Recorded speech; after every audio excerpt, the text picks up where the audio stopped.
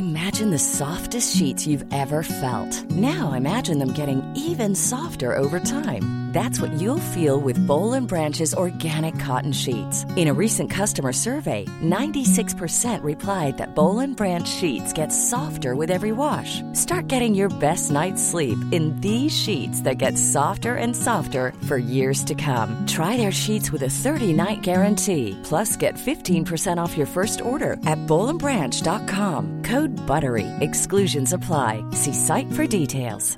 Hiring for your small business? If you're not looking for professionals on LinkedIn, you're looking in the wrong place. That's like looking for your car keys in a fish tank.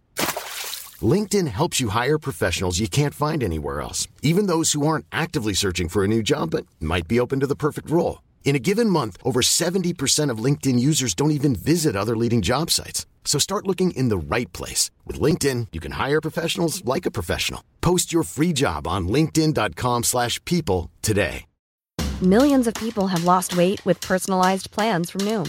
Like Evan, who can't stand salads and still lost 50 pounds. Salads generally for most people are the easy button, right? For me, that wasn't an option. I never really was a salad guy. That's just not who I am. But Noom worked for me. Get your personalized plan today at Noom.com. Real Noom user compensated to provide their story. In 4 weeks, the typical Noom user can expect to lose 1 to 2 pounds per week. Individual results may vary.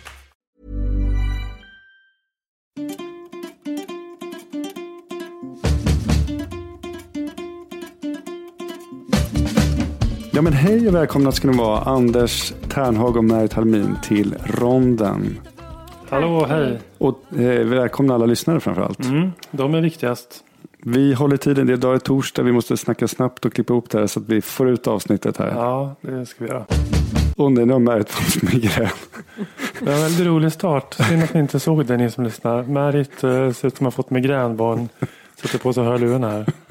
Jag har en underliggande migrän och sen så hade Christian så himla hög och gäll röst. Och det är säkert bara någon inställningsfråga. Okej, jag ska prata lägre. Ja, tack. Det här börjar bra. Men hörni, det är avsnitt 65 och vad har hänt sen sist? Vi har snackat Paolo Macchiarini, vi har fått en del input på det. Ja, han talade ut ja, men det har jag missat. Kan du berätta? Släppte bladet från munnen. Såg du det, Anders, i Aktuellt? Nej, jag såg inte det. Ja, det var jättespännande. Alltså, jag började fascinerad. Han har ju nerver av stål. Alltså först är han borta från scenen i 4 månader. Och hela världen känner till honom. Och det är inte bara positivt helt enkelt.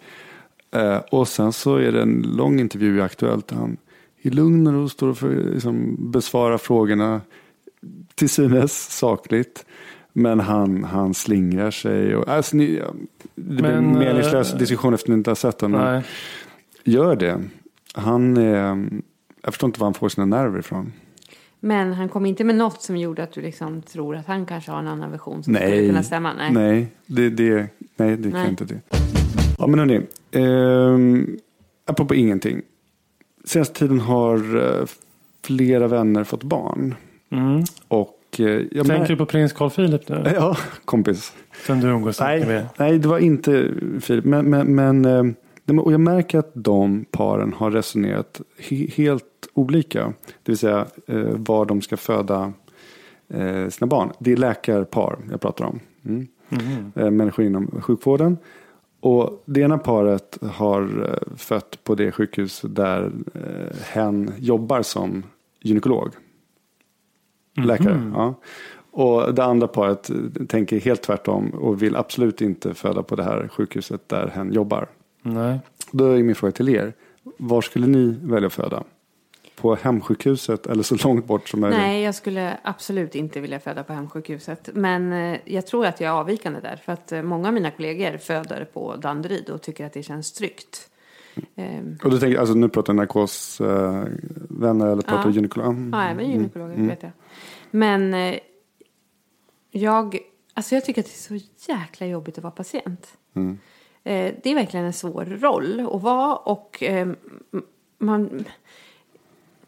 Jag har egentligen bara varit patient och inlagd en gång. Och det var när jag var med om en trafikolycka. Och då sa ambulansförarna, vi kommer att köra dig till SÖS. Och jag har ju jobbat jättemånga år på Södersjukhuset på akuten där.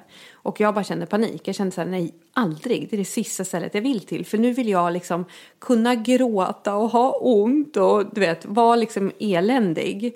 Och jag skulle nog inte våga mig på att vara det i en miljö där jag också har en professionell roll. För då skulle jag liksom försöka bita ihop och vara så här duktig patient. Ja. Förstår ni? Och om jag skulle föda barn skulle jag inte vilja bita ihop och vara duktig patient. Det skulle vilja vara sån där som typ...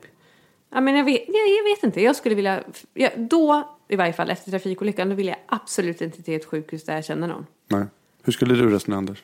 Ni kanske har resonerat? Nej, det har vi inte. Nej. Eller jo, vi fick ju barn ganska nyligen i och för sig då. Men jag har faktiskt inga jättestarka åsikter om det här. Men jag lutar lite åt Märits modell. Jag tror inte jag skulle valt det sjukhus jag själv jobbar på. Och faktiskt. Varför? Nej, men jag tycker inte att det skulle vara någon jättefördel att liksom känna till. Ja, men där är ju den där gynekologen. Eller där är ju den narkosläkaren och sådär. Jag tycker hellre att man vill liksom bara förutsätta att någon är bra och professionell och sådär. Och inte veta någonting om den. Liksom. Ja, men det skulle ju vara ett argument att liksom man har koll på vem som är bäst. Och kalla in hem då, för den är bättre. Nej, det skulle jag aldrig göra. Nej, det skulle inte jag aldrig heller. Aldrig i livet. Utan man skulle ju ta den som man blir tilldelad bara. Mm. Och om det då är någon person som man har träffat på i något annat sammanhang och tänka, men då var ju den personen sådär. Liksom. Mm. Och man kanske inte gillade det, då skulle man ju bara få acceptera det. Liksom. Mm. Då skulle jag hellre föredra att få någon som jag inte vet någonting om. Mm. Och, sen tänker jag också, alltså det är inte givet att man får bättre vård om någon vet vem man är och, och kanske till och med vill ge jättebra vård men blir nervös. Man tänker så, åh nej, där är hon är ju liksom läkare här på sjukhuset och så ska man liksom anstränga sig till maximum. Man kanske gör för mycket. Och varje gång man gör någonting inom vården så är det risk för en komplikation. Så att göra för mycket kan faktiskt vara riskabelt. Jag bara känner att det är en svår relation det här att både ha en professionell relation och sen helt plötsligt vara patient-läkare. Den är asjobbig, den vill jag undvika. Ja, för just alla ingrepp, alltså när vi pratar om att till exempel ska opereras eller få en ryggmärgsbedövning och sånt där. Men precis, att bara lägga in ett filter eller en aspekt av nervositet och stress då hos den som ska utföra det hela känns ju som att det skulle vara något negativt. Man tror att men då skärper de sig och gör det bättre. Men jag slutar också åt att det skulle vara något negativt i det där sammanhanget. Och det är som att man skulle tro att folk inte gör det bästa i vanliga fall. Ja, men lite det är väl ingen som går runt och är slarvig. Och sen så om det skulle gå fel i något sammanhang. Nu behöver jag inte prata så konkret som förlossning. Men man gör något liksom felbedömning eller kirurgiskt. Men då ska man sen en vecka senare gå tillbaka till arbetsplatsen och så tittar de i ögonen som gjorde något fel. Ju mer vi pratar om det, ju mer övertygad blir jag om min ursprungliga ståndpunkt. Långt bort i stan. Men det verkar också konstigt tycker jag. Den av dina kompisar som ville föda på samma klinik som hon jobbade på. Hen, Ja, hen. Om det nu är okej då. Men det tycker jag verkar väldigt märkligt. Alltså det är ju inte, för att om vi skulle få barn på Karolinska i Solna. Jag är ju inte på gyn liksom. Så att det är ändå flera steg bort från min yrkesroll. Men om jag då vore gynekolog så skulle jag tycka det var ännu konstigare. Ja, nej men ja.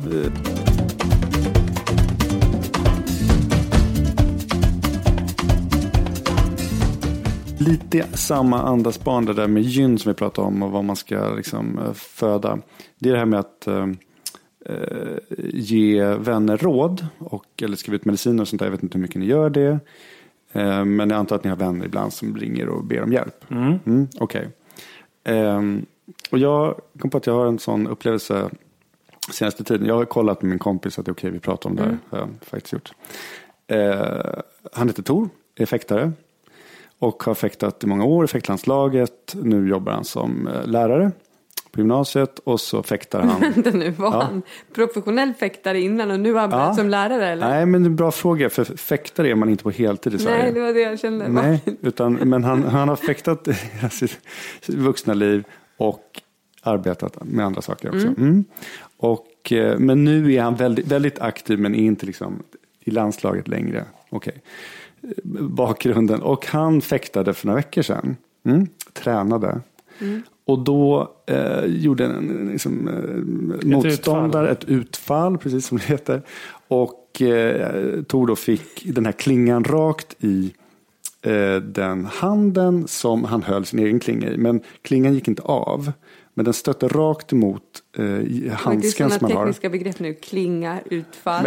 Ett svärd. Nej, jag fattar. Fäktning tittar man bara på. Är det vid sommar-OS som det ingår, eller? Ja. Det är, liksom, det är några sportsändningar som återkommer ganska VM, glest. det finns ju. Ja. Nej, men VM, det ser man väl aldrig. Men ibland så sätter man på det, så det där ljudet så här, kling, kling, kling, kling, och så bara tjoff. Ja. Och så ser man att det lyser en lampa.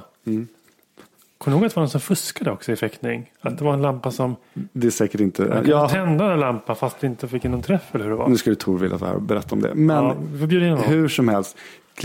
Svärdet, klingan gick inte av. Men det är riktigt direktträff mot handsken. Är den vass eller nej? Nej, alltså en klinga den är trubbig. Men man får liksom... Vänta, låt inte så himla från Nobel nu. Jag hade ingen aning. Vadå? Det är liksom inte att man varje dag håller i ett svärd.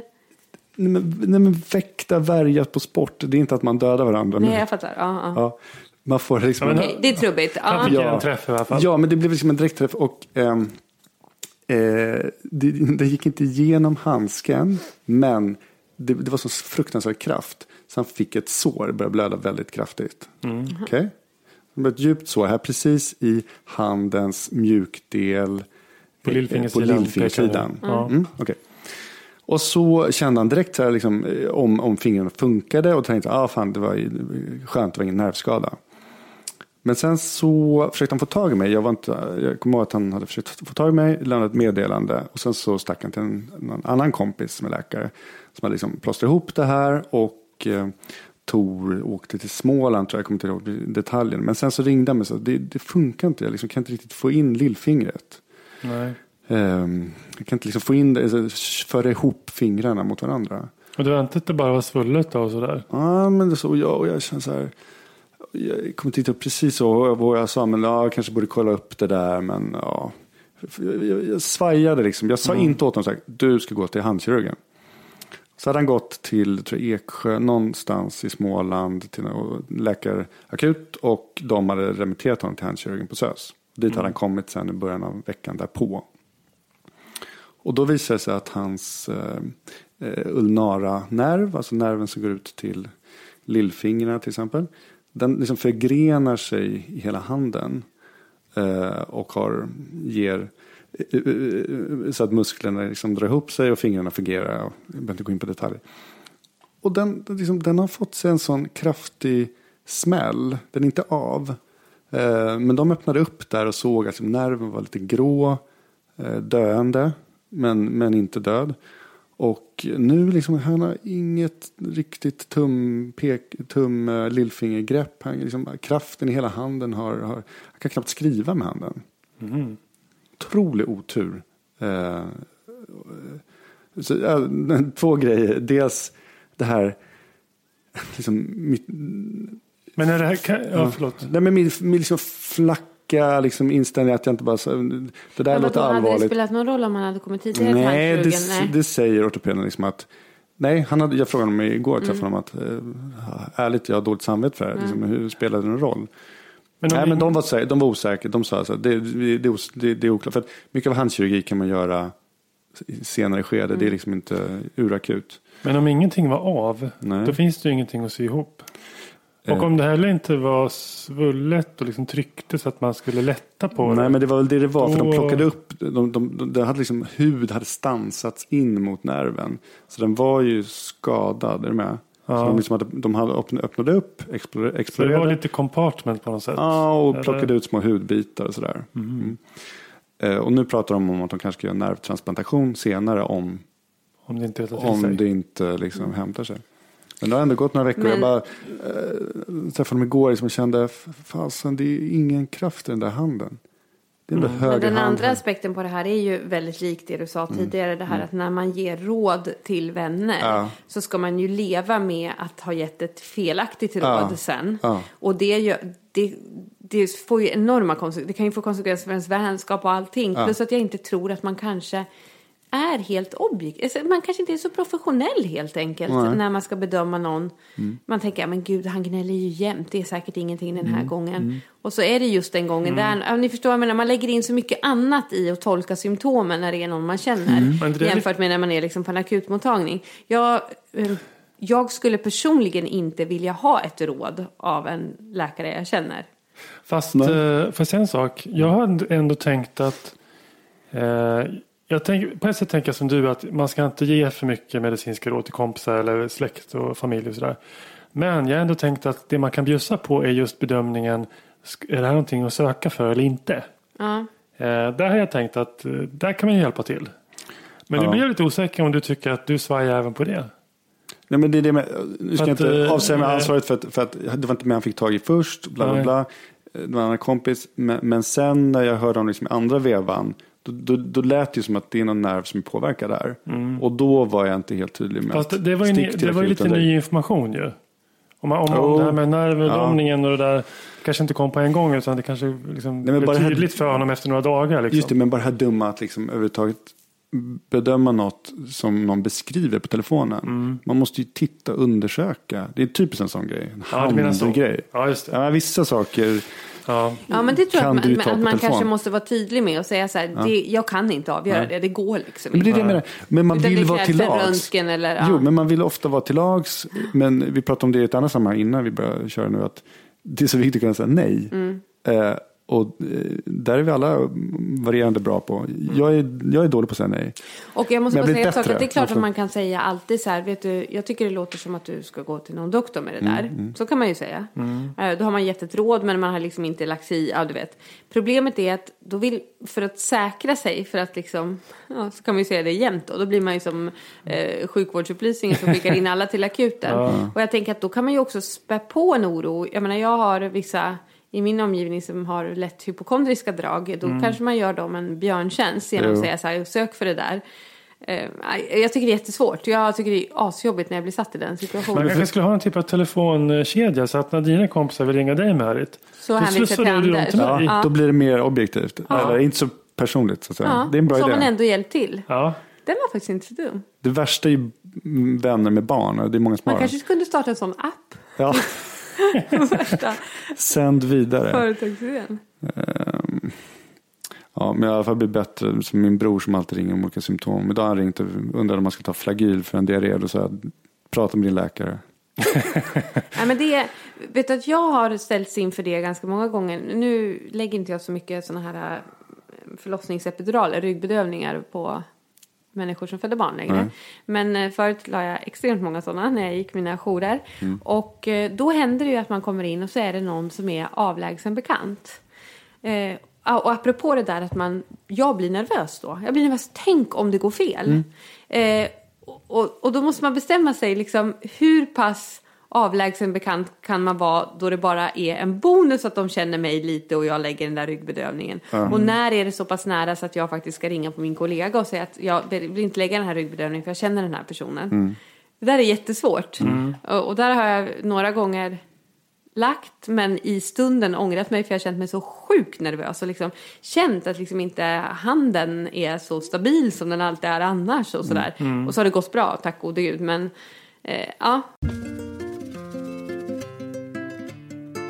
Mamma, lita på mig. Pappa, lita på mig. Jag vet vad jag gör. Jag har en liten tung period nu i min forskning där jag sitter och gör journalgranskning. Jag letar helt enkelt. Jag har liksom en statistisk metod där jag tror att jag har luskat fram vilka som eventuellt har en sjukdom. Som inte det finns en diagnoskod för. Nej. Så, och nu vill jag då se, har de verkligen haft den här sjukdomen? Och då måste jag gå tillbaka i journalen och titta om de har utvecklat de symptom som krävs då för att man ska få diagnosen.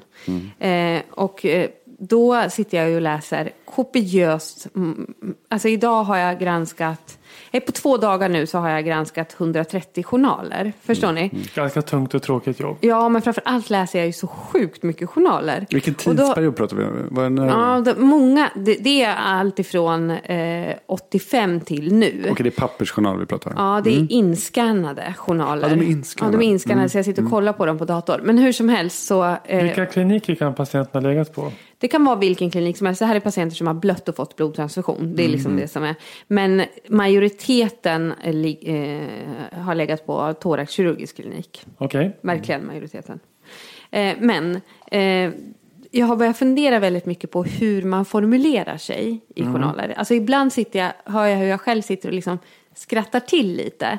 Därför att det är någonting som inte de facto är formulerat i text. Men jag förstår vad läkaren som har skrivit den insinuerar på. Förstår ni vad jag menar? Och då började jag fundera på, är det så att vi har utvecklat, nu pratar jag inom professionen, en viss stil att skriva saker mellan raderna för att förmedla någon kunskap eller liksom någon information från den ena till den andra. Ni förstår? Ja. Nu när det här med att journaler ska bli liksom publika på nätet, eller vad man säger. Jag tror att många i allmänheten tänker att det måste stå jättemycket spännande saker i min journal. Liksom. Och det är precis tvärtom. Det är det torraste dokument som överhuvudtaget existerar. Jo, absolut. Men nu öppnar du lite grann för att det kanske kan stå saker där ändå. Nej, men det är det jag menar, att det är just det inte gör. Och det gör att man liksom börjar fantisera kring, tror jag.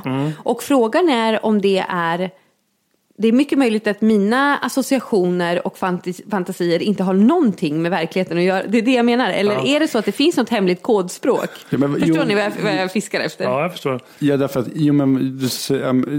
i formuleringarna så finns ju subtila saker som ändå läkarna vill få fram. Och just som du säger nu, Anders, att då kommer nu patienterna sitta och titta i de här journalerna och tänka så här, vad står det här mellan raderna? Är det någonting som jag inte kan utläsa? För att det här språket är så himla svårt. Och varför skriver man inte det rakt ut? Alltså, för jag tänker så här, alltså, journalen är ju en extremt liksom bestämd form hur det ska skrivas och vad som ska stå i en journal. Ja. Det vill säga det är rubriker man följer. Ja, men det är också ett speciellt språk. Ett språk som jag minns när jag började på läkarutbildningen. Man började liksom att formulera journalet. Jag tyckte att det här var det mest fattiga och idiotiska språket ever. Det finns liksom inga adjektiv, inget målande beskrivning. Men det ska vara sakligt och korrekt. Ja, liksom. Men kanske till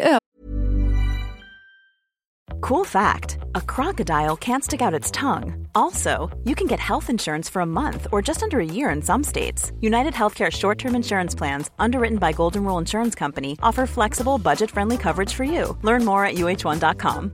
I'm Sandra, and I'm just the professional your small business was looking for. But you didn't hire me because you didn't use LinkedIn Jobs. LinkedIn has professionals you can't find anywhere else, including those who aren't actively looking for a new job, but might be open to the perfect role, like me. In a given month, over 70% of LinkedIn users don't visit other leading job sites. So if you're not looking on LinkedIn, you'll miss out on great candidates like Sandra. Start hiring professionals like a professional. Post your free job on linkedin.com/people today. Since 2013, Bombas has donated over 100 million socks, underwear and T-shirts to those facing homelessness. If we counted those on air, this ad would last over 1,157 days. But if we counted the time it takes to make a donation possible, it would take just a few clicks. Because every time you make a purchase, Bombas donates an item to someone who needs it. Go to bombas.com/ACAST and use code ACAST for 20% off your first purchase. That's bombas.com/ACAST, code ACAST. Överdrift kan jag tycka ibland. Nu är jag så indoktrinerad så nu upplever jag det inte riktigt så länge. Och nu tycker jag också att jag kan se, ja, men precis som att vi alla går likadant klädda på sjukhus, så gör vi oss ändå lite personliga genom att ha liksom röda strumpor, eller jag har lite stora örhängen eller något. Man viker upp bussarongen. Exakt, eller hur? De här små detaljerna. Och lite är det så med att skriva journal. Det finns ju vissa som liksom har ett visst sätt att, förstår ni vad jag menar? Men Christian, är du en uppvikare av bussarongen? Nej. Ja, absolut inte. men jag måste bara, du sa 85, sa du. Men sitter du och läser journaler som är bra mycket äldre också, eller? Nej. Inte äldre än 2, nej. Okay. De flesta jag har kollat nu, de här 2 dagarna har varit på 90-talet. Därför jag börjar tänka 85, jag menar, okej, det är ett tag sedan, men pratade man på ett annorlunda sätt men 30 år sedan är inte för lite för kort. Det måste vara ungefär som det är alltså nu. det är inte uppenbart skulle jag säga. Det jag märker är att man skriver mycket, mycket mindre på 90-talet. Alltså kortare texter? Ja, alltså när jag tittar på intensivvårdspatienter till exempel så kan det gå 10 dagar om man inte skriver någonting. Det skulle ju aldrig hända idag. Men du vill dokumentera mer idag? Ja, alltså en läkare skriver en daganteckning varje dag på någon på intensivvården. Eller hur? Men en tolkning av det är ju att är man mer liksom ångestdriven idag eller? Men har inte kraven ökat på liksom rättssäkerhet och dokumentation och vad folk har gjort och inte gjort? Det intressanta är då eftersom det kan vara liksom 10 dagars glapp på daganteckningar så betyder det att jag också nu då i de här journalerna går in och granskar sjuksköterskeanteckningarna för de skriver ju varje dag och då kan jag ju fånga upp det här symptomet som läkarna liksom uppenbarligen inte fångar upp eftersom det tar 10 dagar för dem att skriva nästa anteckning och då insåg jag att jag väldigt, väldigt sällan läser sköterskejournaler.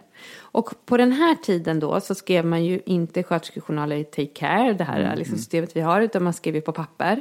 Och man skrev enligt, om jag minns det rätt nu från min egen sjuksköterskeutbildning, så tror jag att man skrev, det heter VIPS det här systemet. Och man skriver i 3 spalter. Man skriver problem, åtgärd, utvärdering tror jag. Jag kommer inte ihåg det här riktigt, men jag har ju lärt mig det en gång. Men jag tror att det är typ så här, patienten är tungandad, sätter på 2 liter syrgas, ingen nämnvärd förbättring. Förstår ni att man skriver liksom så? Och det där tar ju ett tag liksom att sätta sig in i hur man ska följa texten och så. Men nu har jag då vid 3 tillfällen upptäckt ganska intressanta skrivningar i de här sköterskejournalerna. Kanske inte hade någonting med, men bara som jag skulle ha väldigt svårt att se i en läkarjournal. Ett var till exempel, citat, det här känns helt hopplöst. Patienten kommer aldrig att överleva detta. Det är ganska rakt på sak kan man säga. Ja, och men så kan man ju verkligen känna ibland. Men då skulle man ju som doktor skriva så här: bedöms ha en pessima prognos. Avvaktar vidare åtgärder i nuläget. Eller hur? Apropå att vi på något vis ändå har ett sätt att omskriva saker och ting. Men då var den första formuleringen ganska fin. Den är ju mer rakt på sak. Ja, andra meningen är exakt detsamma. Verkligen. Jag måste säga att jag börjar faktiskt läsa mer och mer sjuksköterskeanteckningar. Det måste jag också, precis. Och inte minst på IVA. Därför att jag tycker där får man oftare en lite tydligare bild av hur patienten mår. Därför att IVA-läkaranteckningarna kan vara lite för mycket siffror och teknikaliteter och värden. Men man kan liksom i allt det där inte riktigt läsa ut om en patient är mobiliserad till sängkant eller inte och hur verkar, jag menar, det är sant. Det försvinner en del grejer där. Ja, precis. För jag är lustigt när du sa det där så känner jag inte alls igen eftersom jag läser precis lika mycket sjuksköterskeanteckningar eftersom de ger mycket fylligare bild av patienten. Jag märker läser väldigt mycket sjuksköterskeanteckningar. Det är geriatrikerna. När man skriver en konsult till geriatrikerna då skriver jag liksom läkarkonsult och vill att geriatriken ska ta över den här patienten på avdelningen.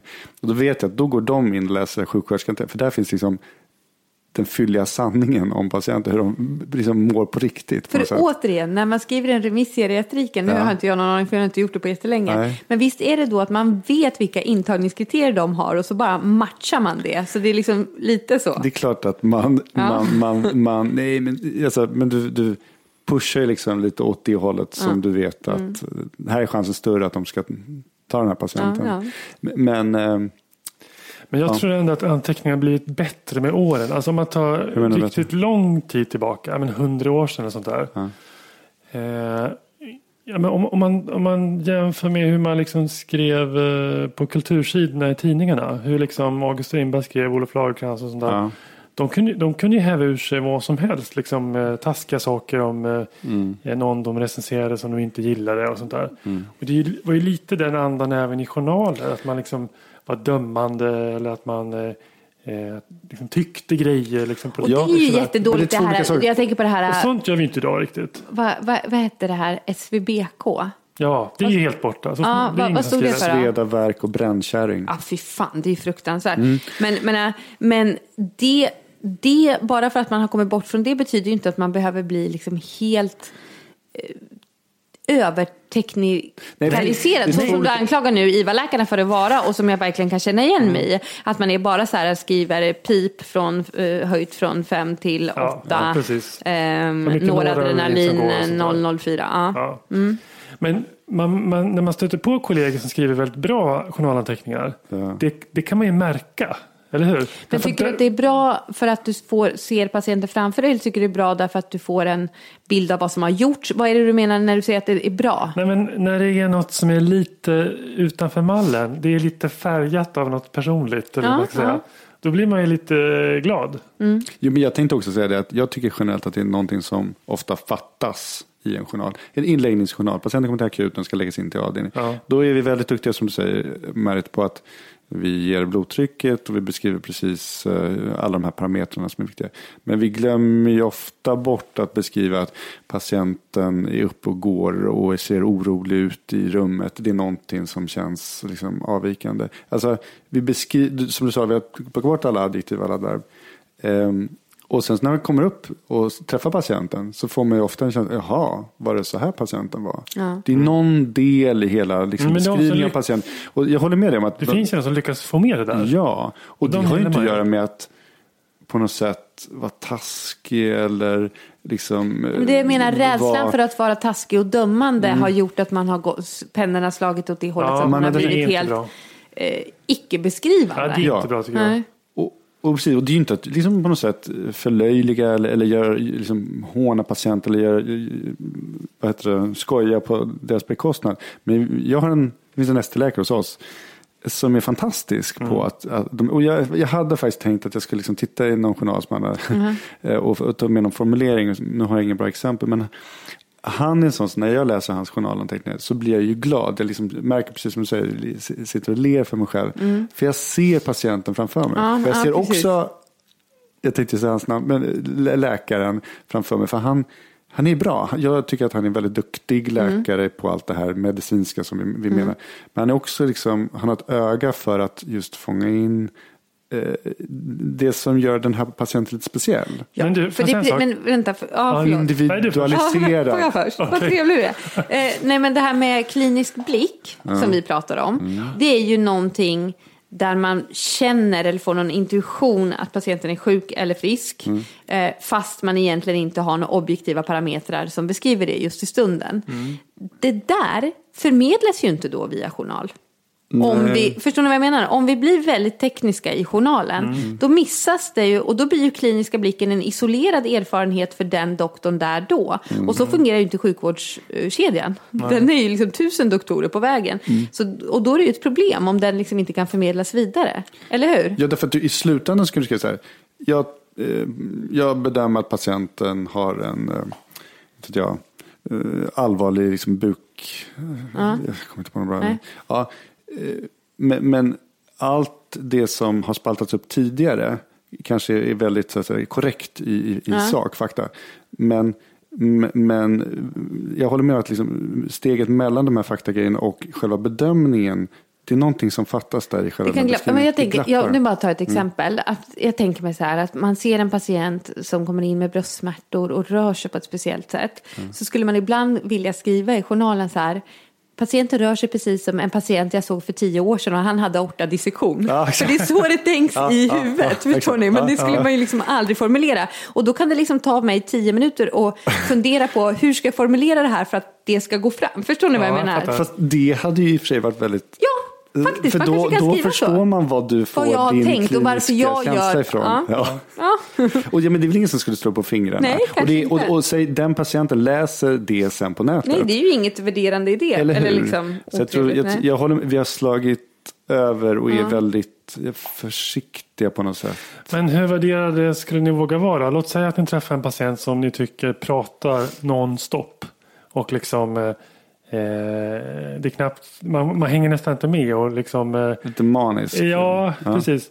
Skulle jag skriva då pratglad eller... Nej men där känner inte pratglad, men alltså om du bara objektivt ska säga, patienten pratar i princip oavbrutet under samtalet medan jag undersöker och liksom berättar om saker som har hänt under veckan. Alltså bara objektivt berättar och beskriver den. Det är en sak, för att om du skriver så här: patienten pratar så blir trött i öronen eller något sånt där. Det är ju fel. Eller patienten pratglad är också lite, tycker jag, men på gränsen. Är det inte så här att psykiatriker är väl mycket duktigare på det här? Och de beskriver ju en psykiatrisk status. Jag kommer inte, jag såg ett papper om hur man beskriver psykstatus nu i ett helt annat sammanhang och så insåg jag att men gud, det där har jag helt glömt bort. Jag har bara gjort det de 3 månader jag gjorde AT på psyk. Men psykstatus är ju faktiskt en ganska viktig rubrik även i sjukhus, alltså nu pratar jag den somatiska sjukhusvärlden. Men jag har aldrig sett den. Har ni någonsin sett den på en medicinavdelning? Nej, man överlåter det precis till psykiatrikern verkligen. Och du skulle säga något annars? Nej, men jag trodde att det där med psykstatus att det är väl först när det är någon som har någon psykisk diagnos som det blir någonting i psykstatus som faller ut liksom. Ja. Om det är någon som är psykiskt frisk då händer ingenting där i psykstatus. Nej. Så att, men någon som då, låt mitt exempel med någon som pratar nonstop. Ja. Om inte det är någon som pratar liksom maniskt liksom, utan bara är en god och glad babbade kvar liksom. Då skulle psykstatus ändå bli normalt i en sån fall. Ja, men plus att det är ju inte relevant då. Nej, det kanske eller inte vill du bara förvarna nästa liksom att det här kommer en jäkla... Nej, men det kan ju vara så att det kan ändå vara svårt att få svar på sina frågor om någon som glider ut från ämnet och börjar prata om någonting annat. Fast det tycker jag att det finns ett bra begrepp. Svårfångad anamnes. Ja, men den har du väl sett ganska många gånger. Det är det jag menar. Det har blivit en hemligt kodspråk. Det är det jag försöker säga med det här. Det är sån jäkla eufemism för att säga att jag orkade inte göra mitt jobb bra. Exakt. Men du hör, för att jag tror att när man skriver det så är det att man då försöker bara säga att jag får ingen kontakt med den här patienten och så. Den som läser det tolkar det som du då. Det här är en jävla slapp doktor som är oengagerad. Du ser, det finns massor med konstiga olika associationer. Alltså det här hemliga kodspråket funkar inte. För vi har aldrig pratat om det öppet. I 9 fall är det så. Ja, nej, jag säger inte emot. Okej, Anders, jag säger som du brukar säga. Vad har vi på Island? Island? Ja, nej, men jag nämner Island för att känner ni många isländska läkare? Ja. Vad är det som gör att isländska läkare är de bästa läkarna? Jag tror du säga, vad är det som gör att de är i Sverige? För det är ju att de inte kan göra sin specialisttjänstgöring på Island. Ja, okej, men precis. Och då sticker de antingen till Sverige eller USA. Nej, men de sticker från Island. Och så kommer många tillbaka för islänningar verkar älska att bo på Island. Och de är väldigt Fast det är väl ganska många som stannar också. Jag tänker man är här i 5 år. Man kanske föder sina barn här. Alltså det är ju inte helt lätt att återvända sen. Nej, för jag tycker det verkar konstigt som att hela systemet, uppenbarligen funkar ju systemet tillbaka. Eftersom Island fortsätter att inte det måste vara väldigt utbilda sina egna specialistläkare. Lätt för dem att lära sig svenska. Alla är bra på svenska, jag tänker. Så är de bara väldigt ambitiösa. Men min spaning att islänningar är duktiga läkare, stämmer den? Ja, det stämmer verkligen. Ja, det tror jag. Jag tror aldrig träffa på en dålig isländsk doktor. Alltså det är någonting, förutom att de är extremt trevliga alla jag kan komma på. För det är ganska många islänningar på Huddinge. Och i Solna också. Så är de väldigt duktiga. Så pålästa, professionella, superdrivna. Så tycker man om deras namn? Ja. Eller hur? De heter alltså härligt. Ja, behagliga. Nämen, och jag ska faktiskt på en disputation imorgon. Sunna Snejdal, jag vet inte om jag uttalar hennes efternamn rätt. Just det. Njurmedicinsk avhandling. Jättekul. Och hennes man, Sigurdur. Han är hematolog, va? En hematolog, topshot-forskare. De har flyttat tillbaka till Island just. Tyvärr. Jättetrevliga. Och jag hörde talas om den forskningen. Han håller på med hematologisk forskning, alltså blodsjukdomar. Just på myelom, alltså en av de här blodcancerna som jag kan komma tillbaka till. Men då håller de på att lägga upp en spännande studie. Där de inkluderar alla vuxna över 40 år i ett helt land. Och tyckte det var ganska speciellt. Det är inte så många länder där man kan göra så, för det är ett ganska litet land. Och det är inte så många studier. Det är också extra spännande för att det är en ö på något sätt. Ja, och tyvärr då, det är jättehäftigt. Men hur pass generaliserbart blir resultatet? Nej, det kan man ju fråga sig. Eftersom det är en ö och eftersom det är väl liksom någonting speciellt med islänningar, att de är mindre genetiskt varierade än andra, eller? Ja, precis. Men det är så häftigt att, för då har de tänkt att alla som är över 40... Hur många bor på Island? Det vet jag inte. Jag vet att alla vuxna över 140, eller över 40 är 140 000. Ja, typ 300 000 tror jag bor på Island. Ja. Nej, men då tänker de under en 2-3 års period att alla som ändå kommer att lämna ett blodprov på någon vårdcentral eller sjukvård, då tar de lite extra av det där blodet och analyserar för att se om de har såna här immunglobuliner, alltså antikroppar.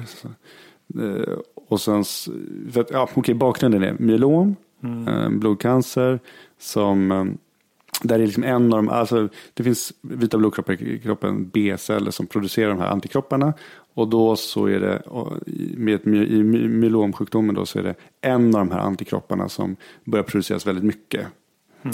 En av de här typerna.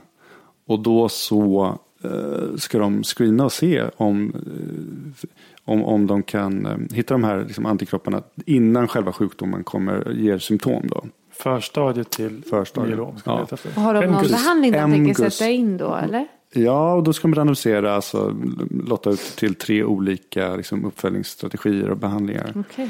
Men därför att det här förstadiet då, till myelom, MGUS, har man alltid liksom...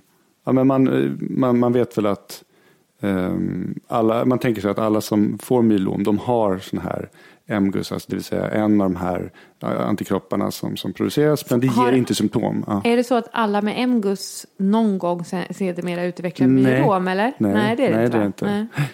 Och precis. Därför det beror på vilken ålder som man får sån här MGUS.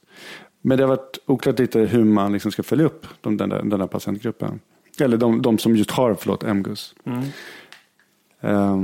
Men det var bara så spännande liksom, att ta ett sånt helhetsgrepp och liksom en hel ö. Ett helt land. Men de har väl också varit kända för något stort genetikprojekt på Island. Ja. Gud, vad hette det nu? Nu kommer jag inte ihåg vad som gjorde med det riktigt. Det borde vi läsa på om vi skulle prata om Island. Ja, precis. Jag tycker all forskning som handlar om öar är spännande. Okej. Du har en fetisch för öar. Nej, men det har gjorts malariaforskning också på öar. Zanzibar, och nu senast var det inte så länge sedan på tv där man fick följa en KI-forskare som vill utrota malaria på öarna i Victoriasjön. Just det. Och då tänker man ju säga att om man liksom punktmarkerar ön och går runt i varje hushåll och liksom informerar om hur malaria sprids och ger dem myggnät och sätter upp teststationer för malaria vid symptom och sånt där, så skulle man kunna utrota det på just den här ön då. Och sen blir problemet om det är mycket trafik till och från ön. Just det. För då kan man ju någon föra in malaria på nytt när man just har lyckats utrota den. Så det behöver man ju ta hand om, just det problemet då. Men måste jag säga att det är väldigt skönt att vi inte lever i en värld som är massor med isolerade enklaver, även om det skulle vara lättare att bekämpa vissa sjukdomar då. Ja, det är väl underbart att vi reser emellan. Ja, jo det är det ju. Men om man bara som modell och forskningsprojekt så finns det något lite kittlande med en ö. Ja, okej. Men jag fattar vad jag säger. Det finns ju andra bra grejer med att resa också. Men det är farligt märkt. Hörrni, nu rundar vi av här. Tack alla ni som har lyssnat. Tack ska ni ha. Tack Marit och Anders, ni kom hit. Och hörrni, fortsätt att mejla in till oss på rondepodcast@gmail.com. Det är alltid kul med alla idéer, tips på ämnen och sådär. Och det känns lite som att vi har pratat om det förut. Men jag nämner igen att en allmänläkare borde vi ta ner här i källan och snacka med. Ja, men det har vi sagt 1000 gånger. Ja. Men när vi får tips på en bra allmänläkare som vill komma hit. Det vore kul. Det är mycket Stockholmsfokus. Så att någon kanske är på väg ingång från någon annan del i Sverige. Men bra. Tack för idag. Tack. Hej. Hej.